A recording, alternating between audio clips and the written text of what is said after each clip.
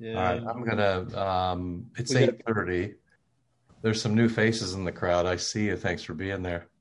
You're good. You're good folks. And I do want to honor you, especially you who showed up in your jammies. That we will stop at 9. I've been startled by the number of people who say to me, "I'm already in bed at that time," which I may be startled, but I can respect it because sleep is the new status symbol, right? So if you can make it work for you, that's fabulous. All right, just so this little tonight, usually I show you the whole outline, and eventually I will do that. But at least for tonight, I'm just going to start with the icon, and perhaps you can turn the rational side of your brain off just a little bit and just kind of enjoy that icon, at least for the first 10 minutes or so, and then we'll talk about it a little bit more. But I'm just going to leave that there. Of course, you have an outline in your email. If you want to pull that up on a phone or on something, that'd be okay too. But at least to start, just this little prayer. You may know this. I think it's European in origin. I often bump into it when I travel in places where they honor the Sacred Heart of Jesus as a feast. So you've all seen this, your Catholic friends. They were completely normal picture of Jesus, and then his heart is out and sometimes stabbed or broken. And this prayer often goes along with that. So as you remember, I've been trying to give you little prayers that you can say in a word or two. Lord, help. Jesus, it's me, right? Little prayers, Lord, as you will and as you know, have mercy. But then this one too, which is often a child's prayer, but it makes a large request. So, Lord, make my heart like your heart, right? Amen. And then it even seemed a little odd to put the amen on there because so often that prayer is spoken repetitively. And I know there's all sorts of different ideas about this, but I've really come to respect disciplined repetitive prayer, because what happens is that the words themselves explode the more times you say it. Even for you, if you said the Lord's Prayer, if you took 15 or 30 minutes and said the Lord's Prayer 10 times in a row, it would be different for you on the 9th time than it was on the 1st time. And I know that sometimes people are like, this is rote, or people don't pay attention. Yeah, what happens is you actually get transported to a different place. And suddenly you start to wonder about what it actually means to say, on earth as it is in heaven. So I just, like so many other things, just give it a try and see what would happen to you. If you said this 100 or 1,000 times tonight when you're lying awake and staring at the ceiling in the middle of the night, I promise you it would be good for you. Okay, so I've left the chat open. I'll try to pay attention to that. I can't see enough of you if you raise your hand or anything, so you can always unmute and interrupt me if you want.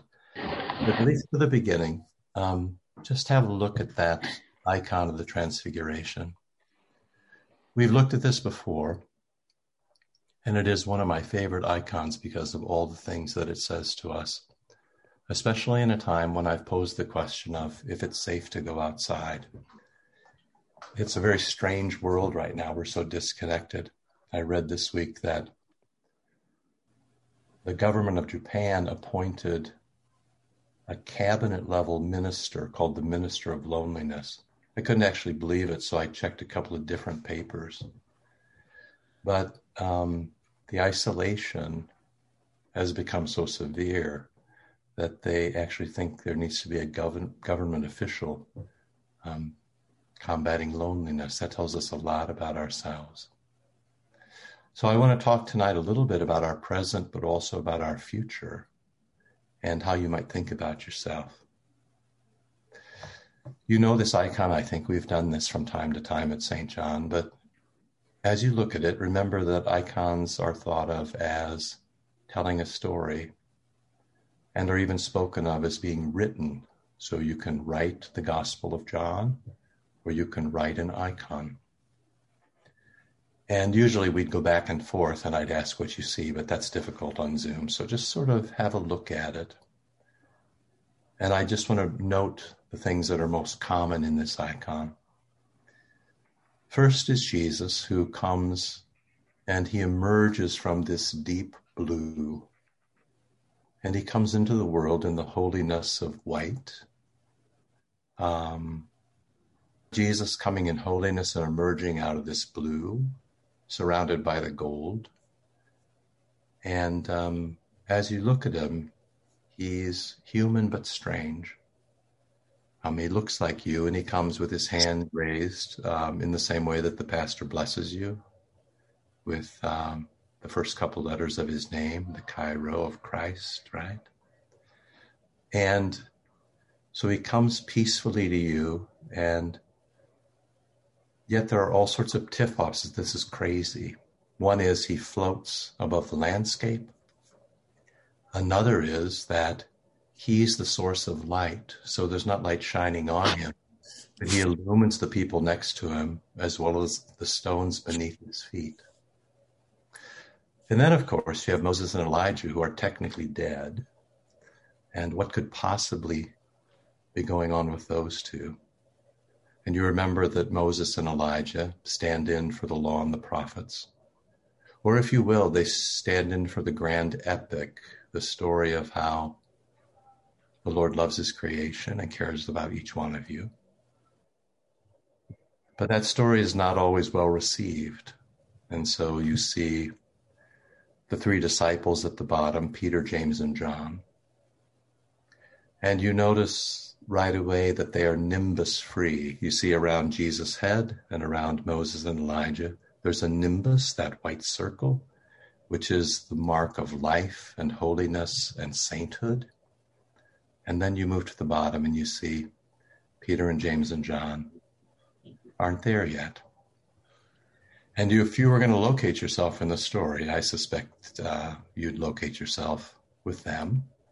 Honorable folks, but folks who just aren't quite up to speed. They're terrified. They don't understand. They're certainly worried, and they're moving away from Jesus rather than toward him. At best, it's a standoff if they're caught on the rocks. So as you look at that, then, I want to read you the story. So one way to read it is just to look at that and observe. But I also want to read you a story, and I've given you this under point 3, but I'm not going to show it to you right now. Just let me read it to you. And, I've done the terribly annoying thing that pastors often do, which is to give you a lot of Greek or Hebrew or Latin. Now, I did that. I'm not going to read those bits to you in the Greek in this case.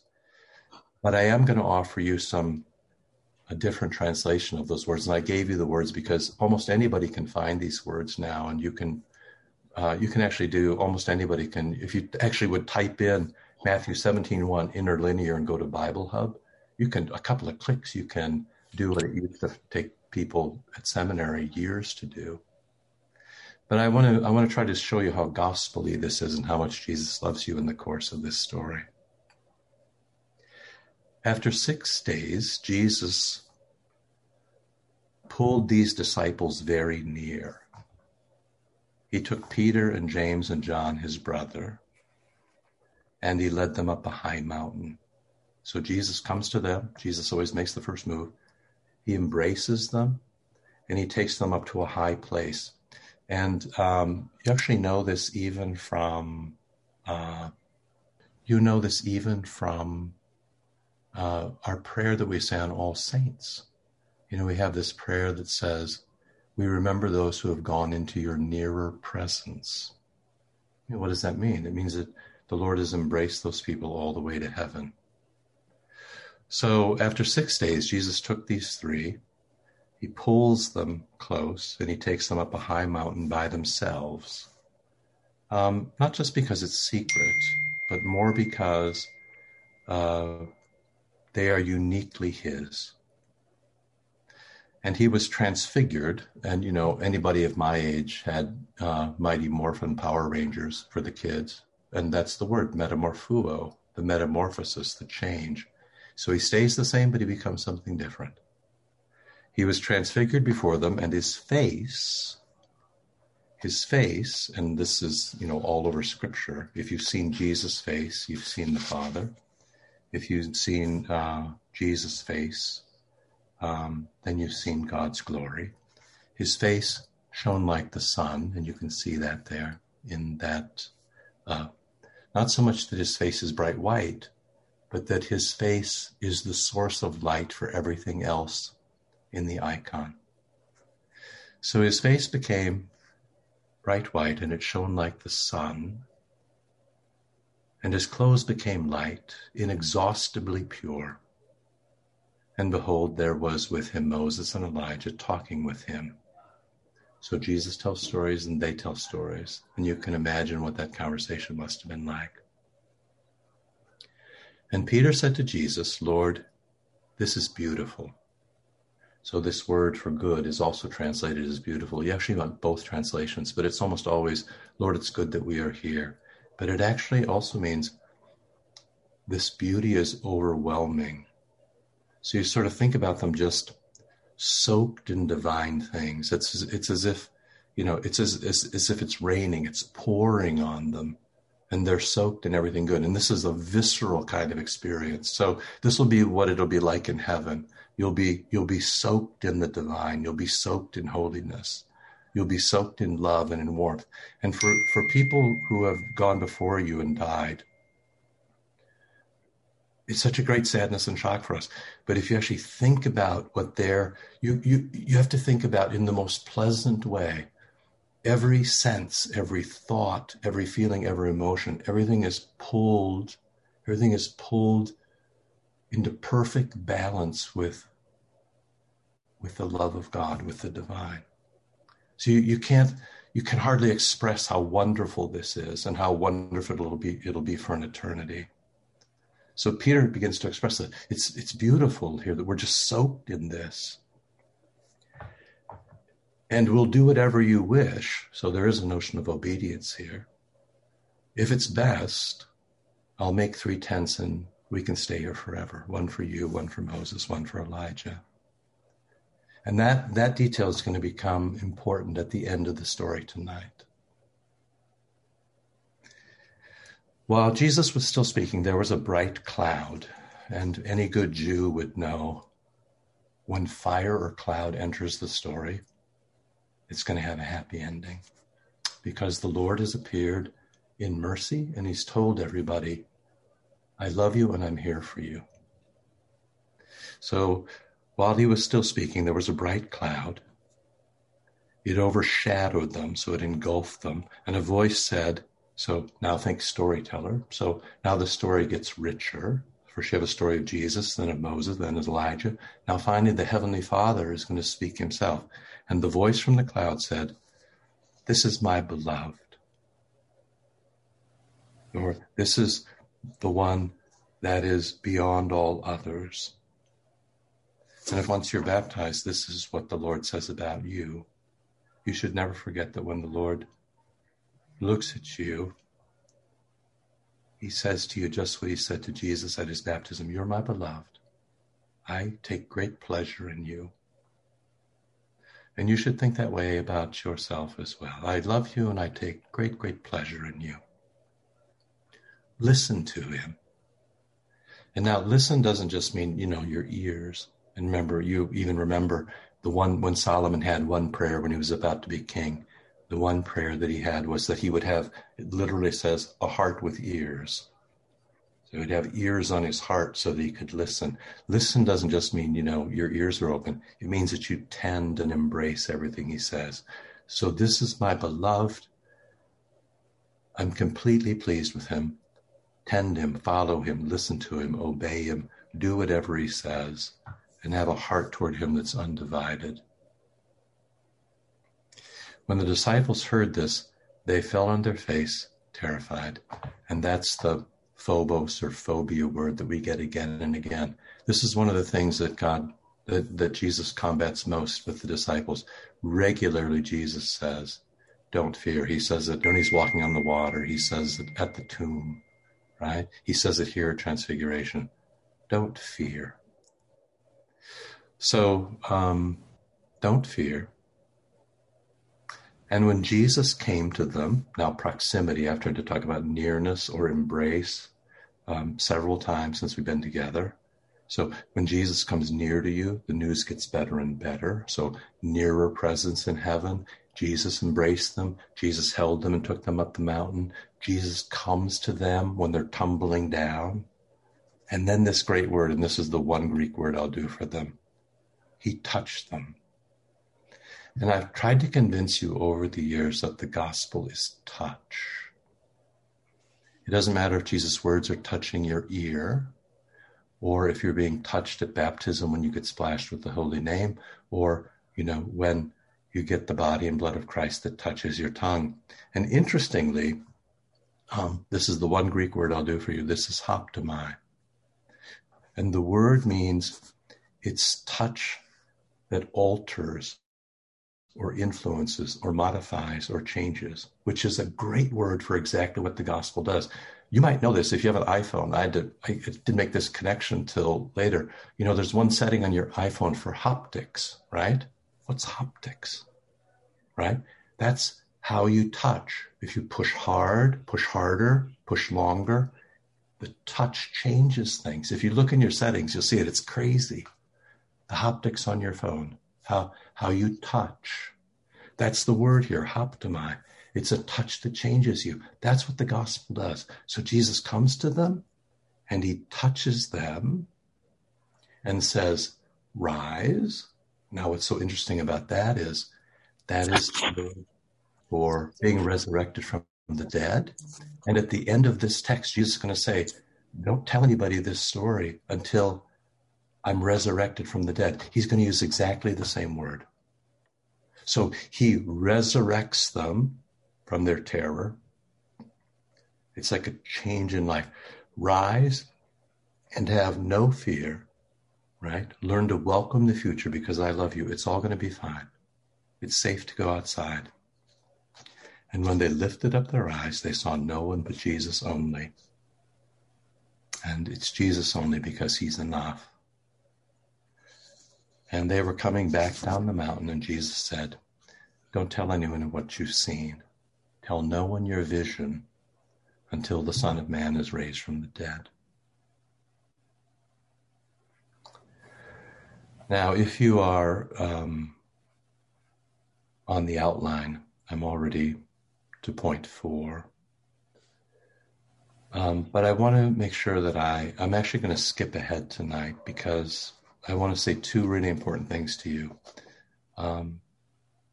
One is this. So this is a short one and then a long one.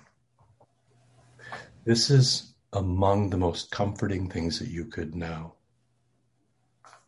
There is a reason that Peter and James and John are on the mountain, are in Gethsemane, are at the cross, and at the tomb. And the reason is not about them. The reason is that they have met Jesus in his glory. And they understand what Jesus leaves to come and be with them. And it's not just that Jesus sticks with them when everything is wonderful, when everything is beautiful, when they're soaked in the divine, when everything is on fire, but in the most pleasant possible way. It's not that Jesus sticks with them just when things are fabulous. No, the next 3 instances are terrifying. They're a horrible failure in Gethsemane, those 3. John ends up alone with Mary at the foot of the cross. And on Easter morning, Phobos is the word of the day. Everybody's terrified all the time. They're terrified because the stone is back. They're terrified because they see an angel. They're terrified because the tomb is empty. They're terrified when they meet him in the upper room. Mary Magdalene's terrified when she meets him in the garden. And Emmaus, they're not terrified, but they can't understand. And then their hearts are on fire. The first thing is, from this icon, you have the wonderful assurance that when Jesus comes back down the mountain, he comes to be with you and to stick with you, even in the most terrible times. So all the sense that we have that we've been forgotten, and it's been almost a year that we've been locked in, and everything is a disaster, and we're isolated and we're alone and nobody loves us and we need to despair, and that our life is hopeless. It may be the emotion, but it's not the truth. The truth is that the Lord sticks with us, and every story that he gives us is a story about how he left this, the transfiguration, and came to stick with you. And then, it's funny how fast the time goes. It always seems like when I write, I'll never make it 30 minutes, but then I always have more. But, I think I've told you this, and I've come to treasure this more over the years. When I was a graduate student in Cambridge, the guy who wrote the book from which this icon comes, Rowan Williams, was my graduate tutor. And as a graduate student, once a week, you receive a note from your tutor who says, he'll give you a prompt, and then 20 books to read for the week. And then you write him a paper that you turn in on a Thursday, and then you appear in his presence and read it aloud on a Friday. So, the bonus prize was I got Rowan Williams to myself once a week for an hour or an hour and a half. Everybody knew he was a genius. He'd married a bishop's daughter. He was already a professor at Cambridge. He became the Archbishop of Canterbury, and then is now, in these later years, I think he's the master at Magdalen College in Oxford.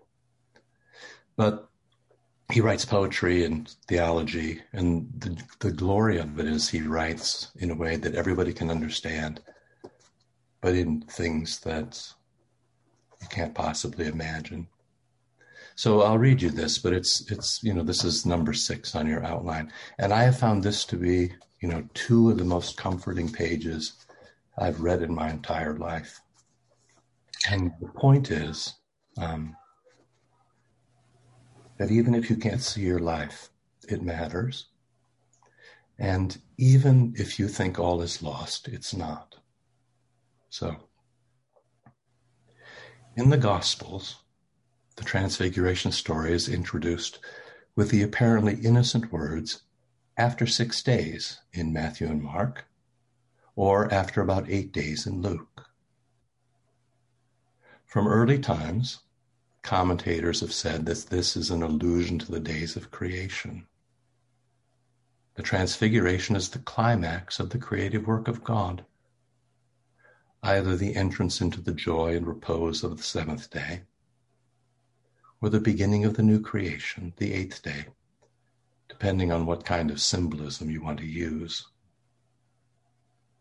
In Jesus, the world of ordinary prosaic time is not destroyed, but it is broken up and reconnected. It works no longer just in straight lines, but in layers and spirals and meaning. This is part of our trouble right now. We see our lives in straight lines, and we compare to a year ago when this was just starting, and we think about the things we've lost and where we've been and what could have been. But that's not how time works in the scriptures. It's not linear. It spirals and swoops around and comes back to the same thing. That's why when you read a psalm, it says the same thing twice in a row, just to make sure that you figured it out. We begin to understand how our lives, like those of Moses and Elijah, may have meanings we can't know in this present moment. The real depth and significance of what we say or do now won't appear until more light of the Christ has been seen. And so what we think is crucially important may not be so. What we think insignificant may be really what changes us for good or evil. Christ's light alone will make the final pattern coherent for each one of us as for all human history. So in these last weeks and months and even year, if you've despaired of your life or of your family or your friends or people who've let you down or your job or you don't know which way is up, all I can say is you have no idea what's going on. And I have no idea what's going on either. I know what I should do and what I should say. I know what virtue is and where I've come short. But understanding our lives really isn't given to us. And I think, for anybody who's older in this conversation, you realize the things that mattered to you 20 or 30 or 40 years ago, it don't really matter that much anymore. And the things you care about desperately are fewer and much more significant. Christ's light alone will make the final pattern coherent for each one of us as for all human history. And that light shines on the far side of the world's limits. You see, here's hope now, welcoming the future. The dawn of the 8th day. So you from St. John, remember, 8 births around the font, 8 sides to the altar platform. Why? What's given at the font is nourished at the altar. And what's given and nourished is the future, right? Toward heaven, toward the transfiguration, toward the return into the deep blue, toward being soaked in the beautiful. We see that every act and suffering of Jesus is part of the act of God, embraced freely in God's journey toward us out of his depths. We also think of how the shape of our own lives is finally going to be in God's hands, not ours. Like Moses and Elijah, we do not know yet, in St. John's words, what we shall be. Our time, our stories about ourselves, our histories are the best we can do from where we stand and look. And that's a very charitable way to think about ourselves and our families and our kids and the people who've disappointed us and people we've lost and been estranged from and parents and grandparents. This is the best that we can do oftentimes. We just have to say it about ourselves. Our time, our stories about ourselves, our histories are the best we can do from where we stand and look. But God's perspective can do strange things with history. And we are not the best judges of the meanings of our lives. What really matters to God to the world. We are given a glimpse of what God can do in this rare moment of direct vision, when the door of perception is opened by and in Jesus, and the end of the world is fleetingly there before us. And finally, we can let ourselves contemplate the fact that the divine freedom shown us in this vision tells us both that there is no escape from the world in which we have been put as creatures, and that there is nowhere from which God can finally be exiled. So we hold those two things together, right? The troubles, the pain, the disappointments. But also, there's no escape, right? Nobody gets out of here alive. There's no escape from the world in which we live. But there's nowhere from which God can finally be exiled. Way early in my time at St. John, I couldn't even find it because I'm working mostly from home. But I remember I had a sermon about this that was called, back in the old days when I gave sermons titles, Jesus' Second Day at Work. I was trying to find it, but I couldn't. But this is Jesus' first day, if you will. But his second day at work, he goes back down the mountain. And I don't know if you remember, but the very next story in Scripture is Jesus goes down the mountain, and there's this boy thrashing around. He's possessed by a demon, tossed into the fire. And the dad is crying, and the disciples can't fix it. And Jesus kind of heaves a sigh and, heals this boy, gives him back to his father. That was the best they could do. And yet Jesus wasn't exiled from that. This is the great challenge to faith. Knowing that Christ is in the heart of darkness and we are called to go there with him.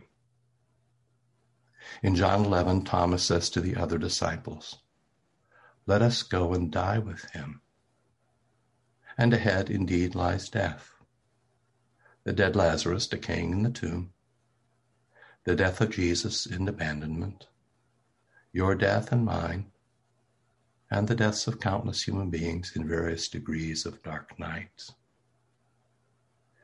But if we have seen his glory on the mountain, we know at least, whatever our terrors, that death cannot decide the boundaries of God's life.